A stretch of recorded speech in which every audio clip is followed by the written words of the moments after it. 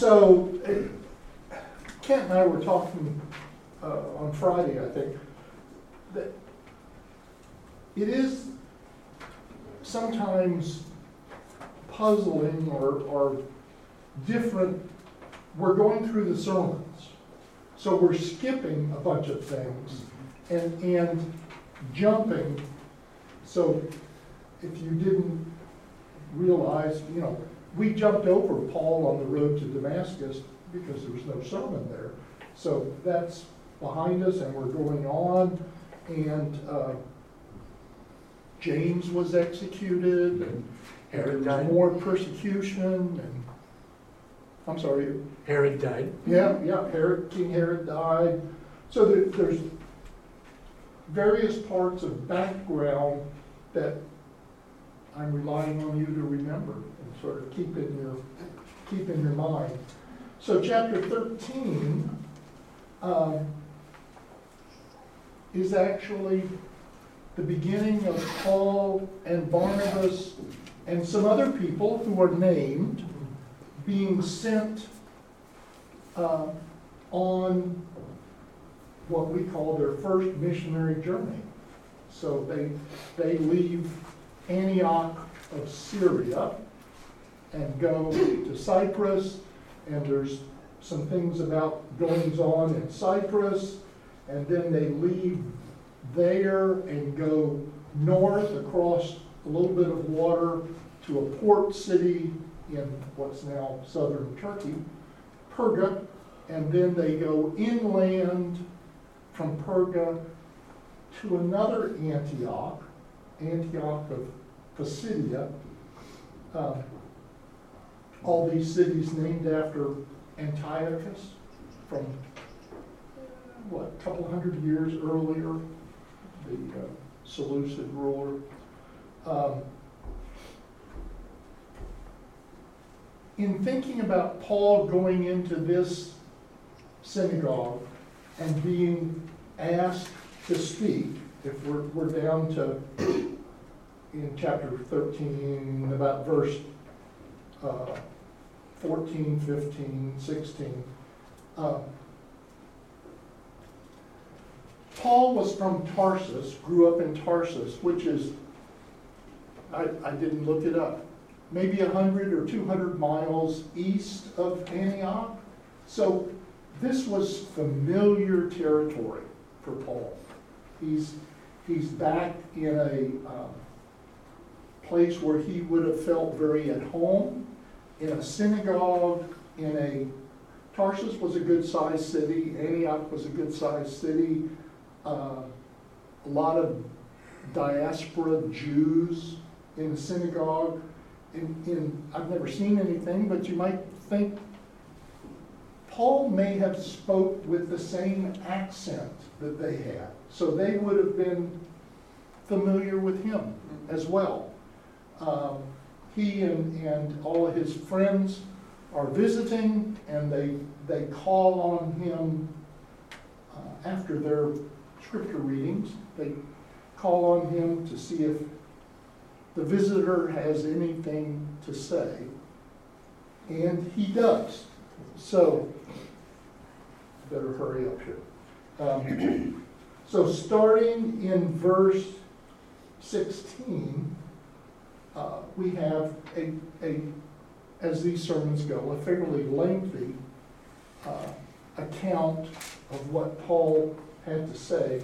So I want to read and make a couple of comments, and then Kent will have some things as well. So, in the middle of verse 16, men of Israel, and you who fear God, listen. So, two groups, the Jews in the audience, and God-fearers. The same category that Cornelius was in. These are Gentiles who are hanging on, listening, coming to synagogue. Logan asked me last week, would Cornelius have gone to synagogue? And I stumbled a bit with a maybe answer, but here's an example. there are God-fearers In the synagogue. in the audience here. Yeah. Paul then starts off, as we've seen in other sermons, with a summary of Jewish history. The God of this people, Israel, chose our fathers and made the people great during their stay in the land of Egypt. And with uplifted arm, he led them out of it. And for about 40 years, he put up with them in the wilderness. Interesting translation. And after destroying 7 nations in the land of Canaan, he gave them their land as an inheritance. All this took about 450 years, and after that, he gave them judges until Samuel the prophet. Then they asked for a king, and God gave them Saul, the son of Kish, a man of the tribe of Benjamin, for 40 years. And Paul may have commented, that's who I'm named after. Since Paul was a Benjaminite and was named Saul. And when he had removed him, he raised up David to be their king, of whom he testified and said, I have found in David the son of Jesse a man after my own heart who will do all my will. Of this man's offspring, God has brought to Israel a Savior, Jesus, as he promised. Before his coming, John had proclaimed a baptism of repentance to all the people of Israel.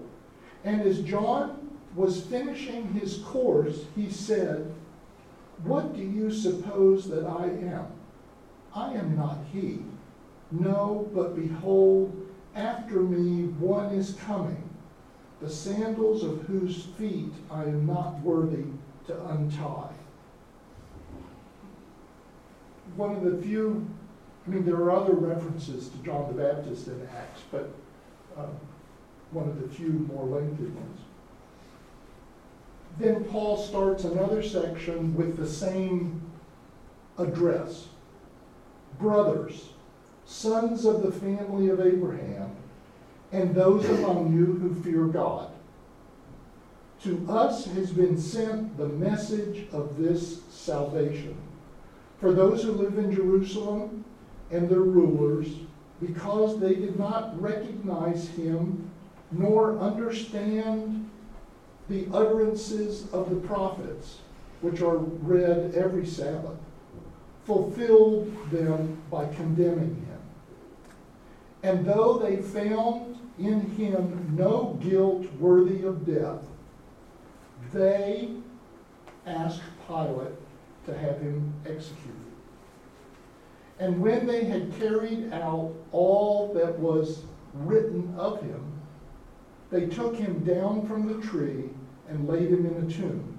But God raised him from the dead, and for many days he appeared to those who had come up with him from Galilee to Jerusalem, who are now his witnesses.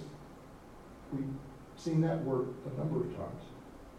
To the people, and we bring you the good news that what God promised to the fathers, this he has fulfilled to us, their children, by raising Jesus, as also it is written in the second psalm, You are my son, and today I have begotten you. And as for the fact that he raised him from the dead, no more to return to corruption, he has spoken in this way, I will give you the holy and sure blessings of David. Therefore, he says also in another psalm, You will not let your Holy One see corruption. For David, after he had served the purpose of God in his own generation, fell asleep and was laid with his fathers and saw corruption. But he whom God raised up did not see corruption. Let it be known to you, therefore, brothers, so another address to the audience, that through this man forgiveness of sins is proclaimed to you, and by him everyone who believes is freed from everything from which you could not be freed by the law of Moses. Beware, therefore, lest what is said in the prophets should come about. Look, you scoffers, be astounded and perish, for I am doing a work in your days, a work that you will not believe, even if one tells it to you.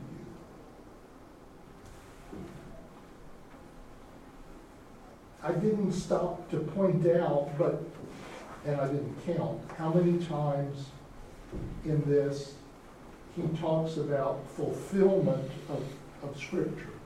That this audience in the synagogue knew the Scriptures, knew the ones he was quoting, no doubt, and Paul continues to point out over and over that yes, these things happened. Yes, the rulers in Jerusalem are guilty of giving Jesus over to the Romans for execution. But they were fulfilling Scripture, fulfilling what was written. Before I forget, you look at the next verse. I find it quite interesting. The audience apparently really loved the preaching. I mean, this says, as they went out, the people begged that these things might be told them the next Sabbath. So, I don't guess I've ever had someone leave a class begging me to please continue next week. But Good point. Interesting that the audience here in the synagogue in Antioch was very pleased with the message, interested in continuing to hear more, interesting to hear more about Jesus. During the next 6 days before the next Sabbath, all of this changes. But for now, they are happy with what they're hearing, happy with the message.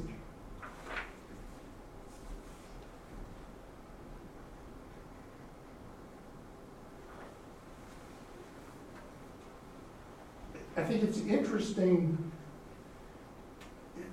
We talked last week a little bit about Cornelius and Peter's message to Cornelius as a Roman soldier.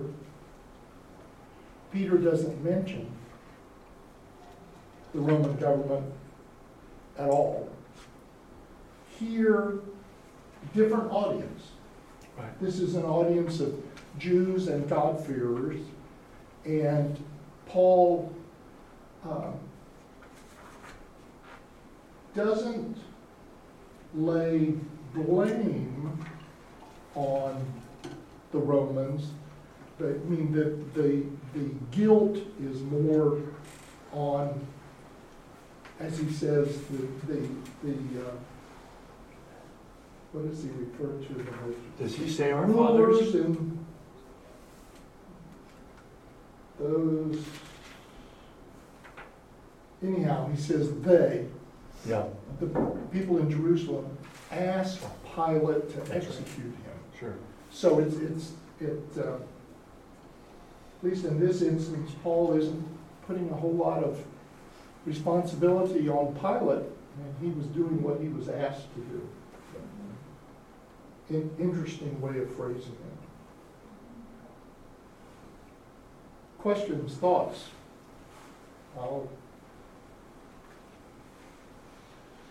give Kent an opportunity here as well. I think it's interesting, the last part of the actual sermon bit where it says, watch out, then that what is spoken about by the prophets does not happen for you. And he says that piece about, look, you scoffers. And I think so, I think it's still so true today.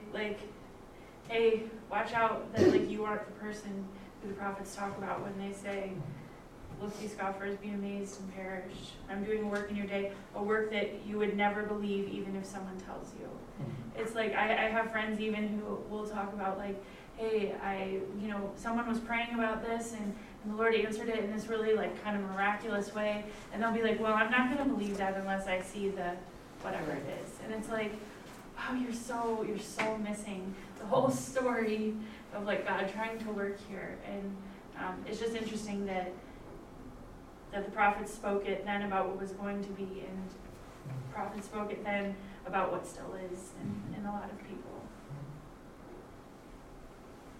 Yeah, there was a few months ago at a fellowship that I go to on Tuesday mornings, that a significant portion of the time is prayer requests, and most of the people are my age or so, or some a fair amount older.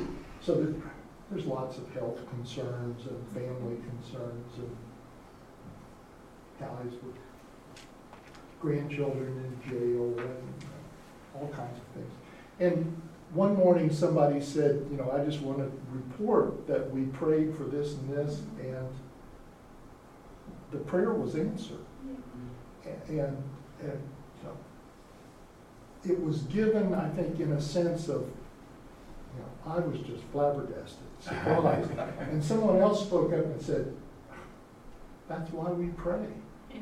Why are you surprised? and I think, unfortunately, I would be surprised. So,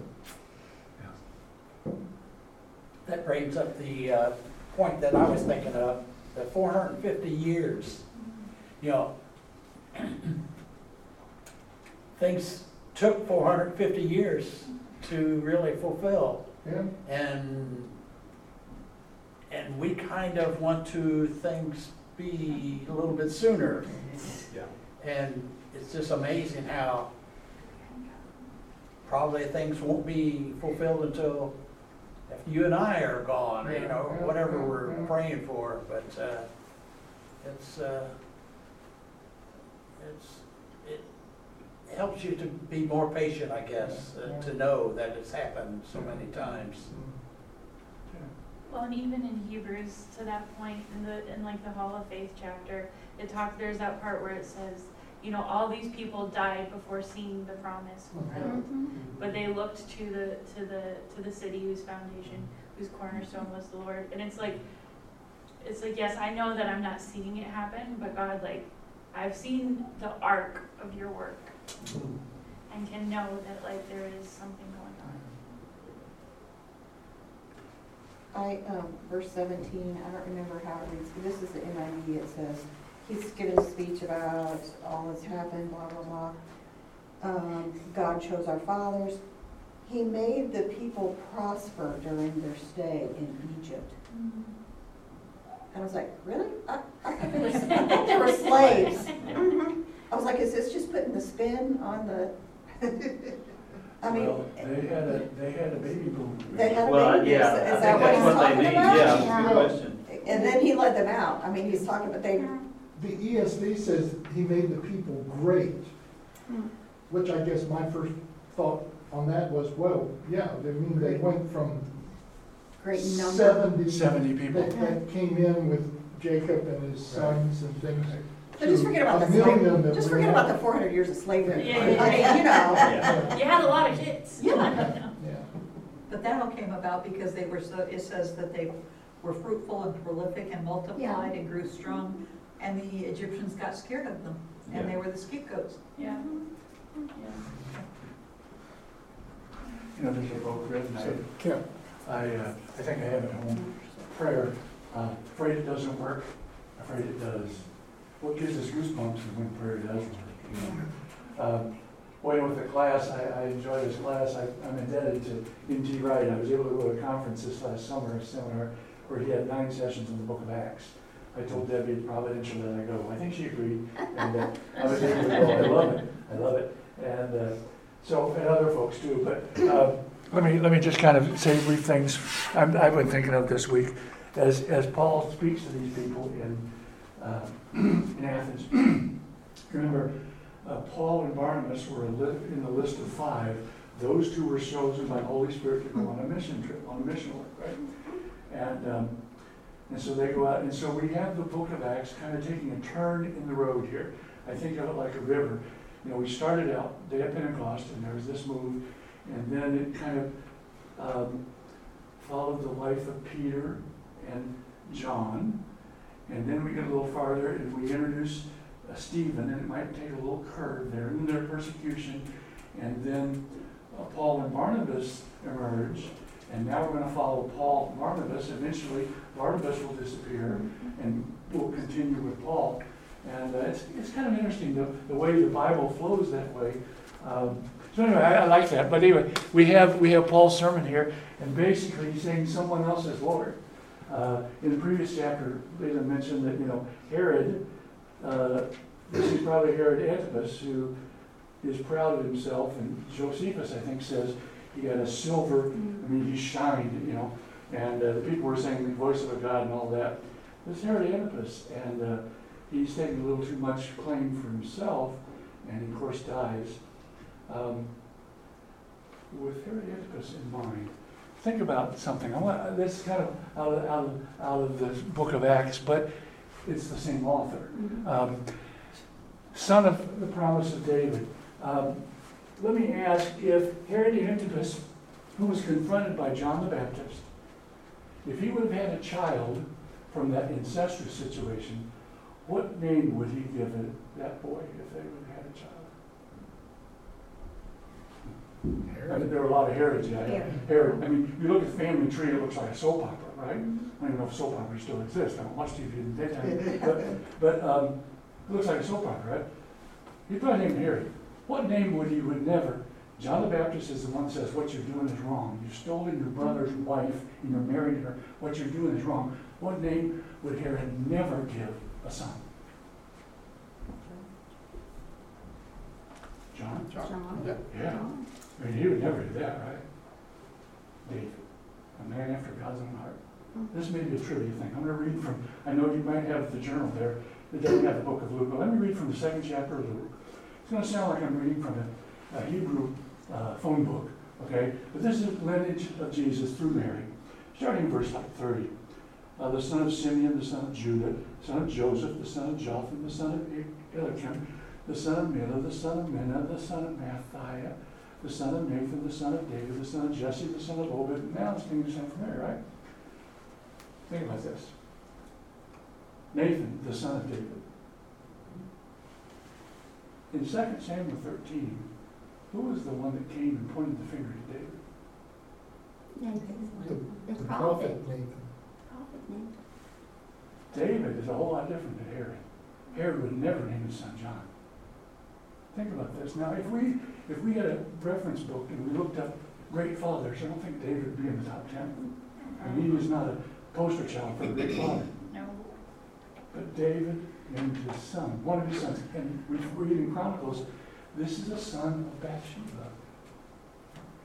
He names a son of Bathsheba. The first one we don't have the name of, that died when they died.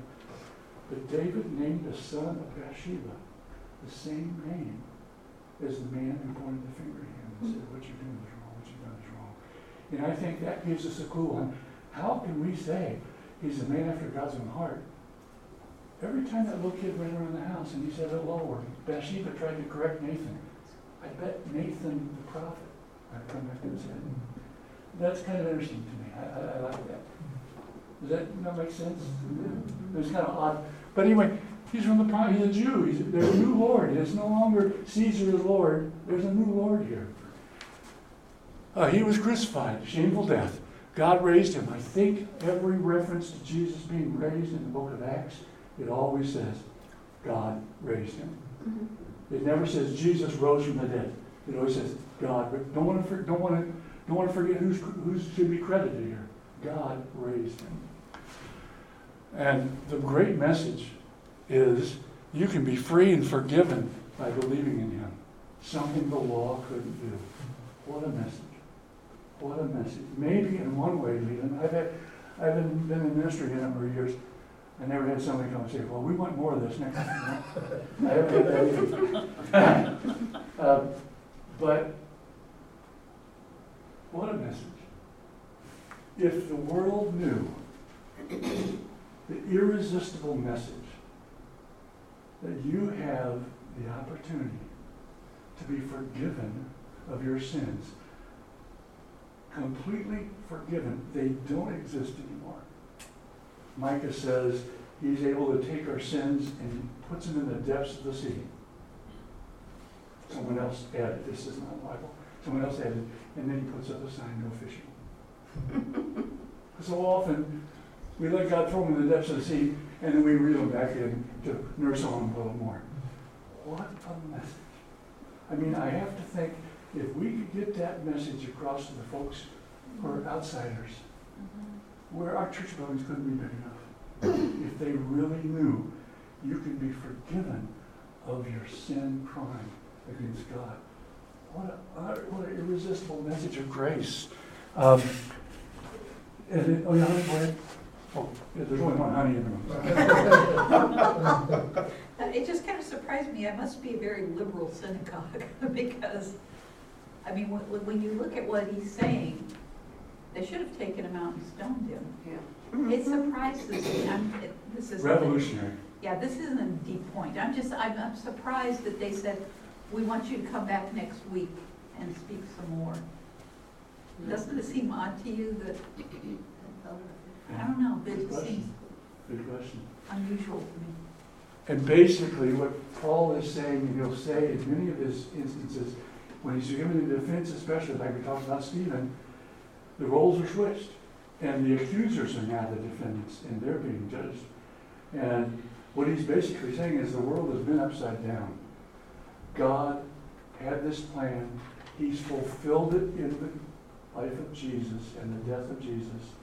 And you thought we were saying the temple is bad and the Torah is bad. No, it's not bad. It's been fulfilled in Jesus. He's the one that prophets talked about.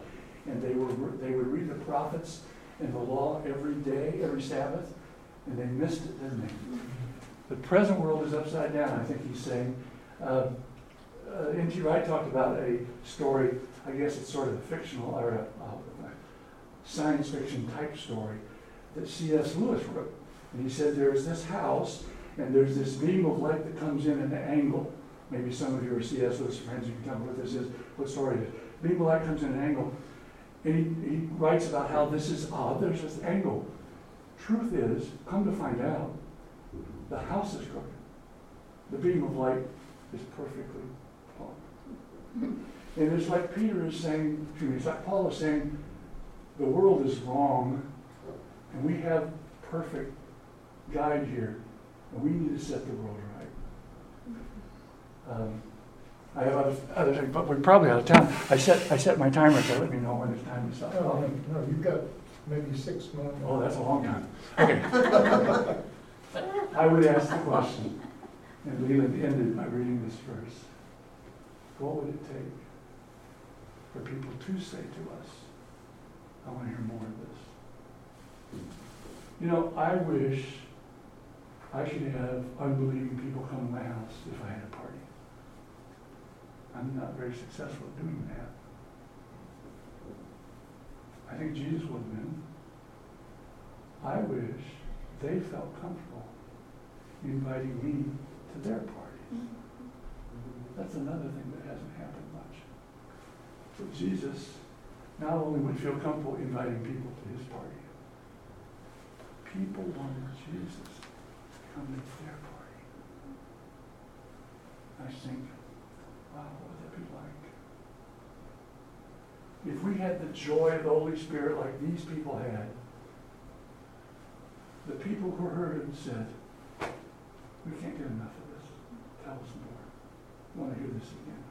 Remember when our kids were little And they want us to read the same story again. And the logical head dad would say, we read that before, let's read it. No, they want to read the same story. You have to say it the same way Grandma said it. You have to say it the same way Grandpa tells the story.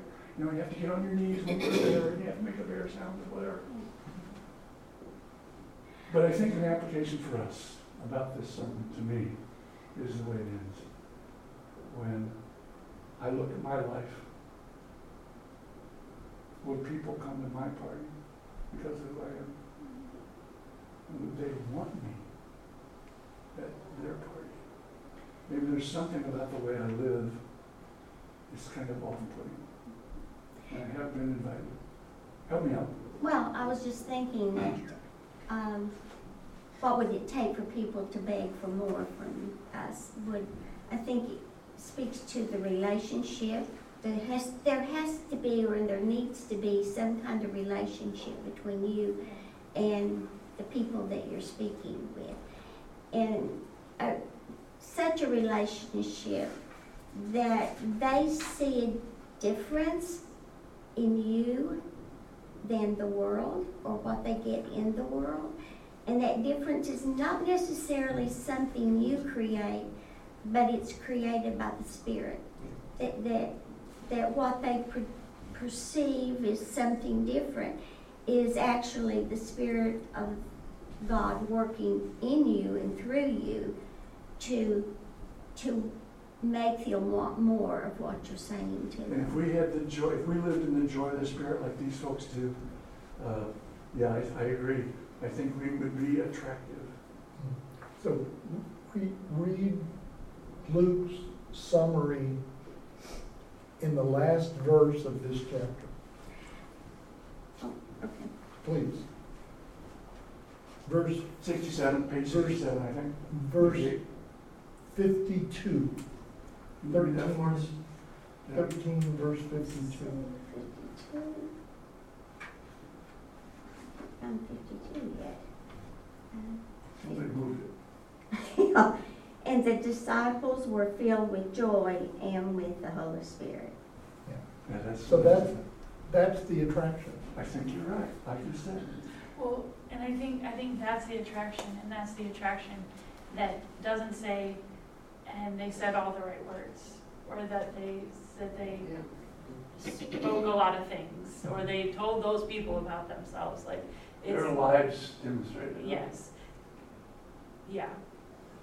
Because when they spoke, people liked it at first, but then when they saw that it was taking away the power that they had, they were like, hey, no, never mind, you can be on your way.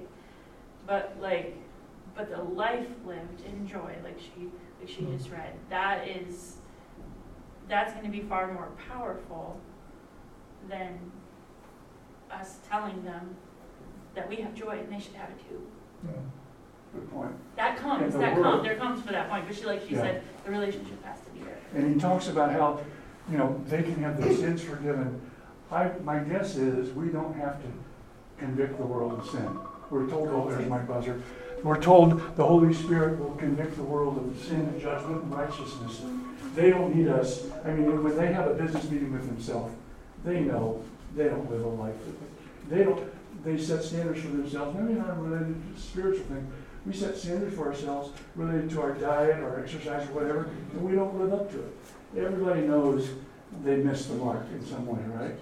So they probably don't need Christians to inform them or remind them that they're missing the mark somehow. Maybe they don't know they have a sin problem with God, and maybe that's an education. But when they realize they have a sin problem, how can they resist? Yeah. What an irresistible offer to say God's grace is there for you, but I'm not good enough. That's the point. None of us are. We are. None of us are good enough, and that's what grace is. I've said to people, as I visit them sometimes, and they're on their deathbed. I think I talked about this in the Wednesday class. They're on their deathbed, and if I know them well, sometimes they'll say, oh, I just don't know if I'm ready. I don't know if I'm good enough. I don't know if I've done enough. And I'll say, you're right, exactly right. You did not. We never do enough. Everything we have is evidence of God's grace. Thank you. What's our assignment for next week? Chapter 15. Has 2 or 3. Which is the meeting in Jerusalem to argue about this problem with Gentiles who want to be believers. What will they decide, huh? Yeah, so it's, I guess it's more of a speech than it is a sermon, but Yeah. chapter 15 is Cool. this week. Thank you, folks. Good to have you here.